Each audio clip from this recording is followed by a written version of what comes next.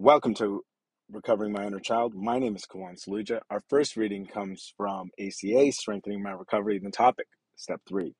We don't release some things to a higher power and hold on to others. Big Red Book, page 142.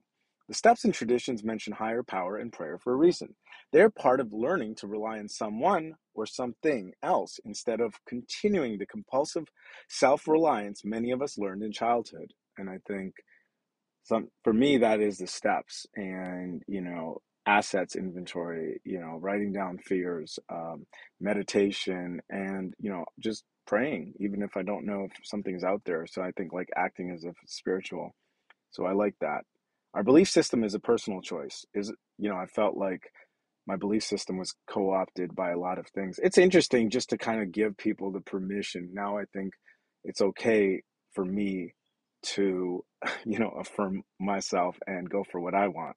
Back to the reading. How we pray or whom we pray to is part of that personal choice. It's even up to us to determine what prayer is. In meetings, we hear many examples of the power of prayer. We learn that it's communication that can bring answers when we are fearful, confused, or need help making decisions.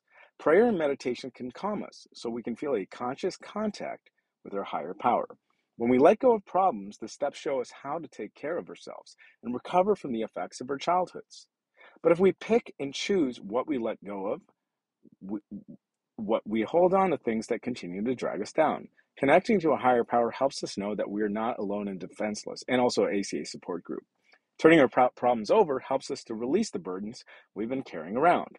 We now have faith and trust in something greater than ourselves. On this day, I choose to make prayer part of my daily ritual.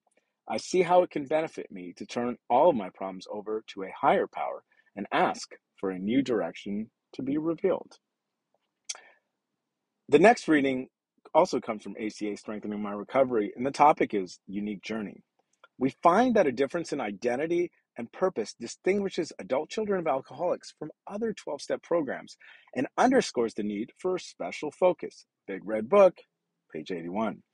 Our first ACA meeting may have seemed almost overpowering for many of us. From a war-zone childhood homes, we brought with us our hypervigilance, anxiety, and anger. We were on high alert as we scanned the weirdos sitting around us. Some of us entered these rooms after finding that our other 12-step programs weren't giving us the emotional sobriety we needed, or really, I think people even intending to do that, just a lot of whack-a-mole. I mean, I'm glad I did it, but I'm also glad that I found ACA and some of the other deeper programs that I don't, talk too much about on this podcast. Some of us came after chance encounters with people who saw how troubled we were and asked us if we'd grown up in an alcoholic home or with some other severe dysfunction. It may have felt embarrassing to be so easily diagnosed, but knowing there was a place where we might be heard felt helpful. Yeah, 3 minutes. Probably didn't get 3 minutes for years. In spite of our anxiety at our first meeting, we were hooked. We heard laughter and secrets from others that convinced us we weren't unique or insane. I don't know about laughter. Only sick from overexposure to parental addiction. So we kept coming back. We found a sponsor and other fellow travelers we trusted who helped us through our step work. We learned how shame and guilt had controlled our adult lives and how we were conditioned to take responsibility for other people's problems. We were now on a unique journey to reparent ourselves. On this day, I will appreciate who I am, knowing that going to ACA and practicing its principles can take me home, not again, but for the first time. Wow. On this day, I will appreciate who I am, knowing that going to ACA and practicing its principles can take me home, not again, but for the first time. That concludes today's readings for Recovering My Inner Child. Until next time, this is Kawan Saluja, knowing that I can practice ACA's principles and go home for the first time.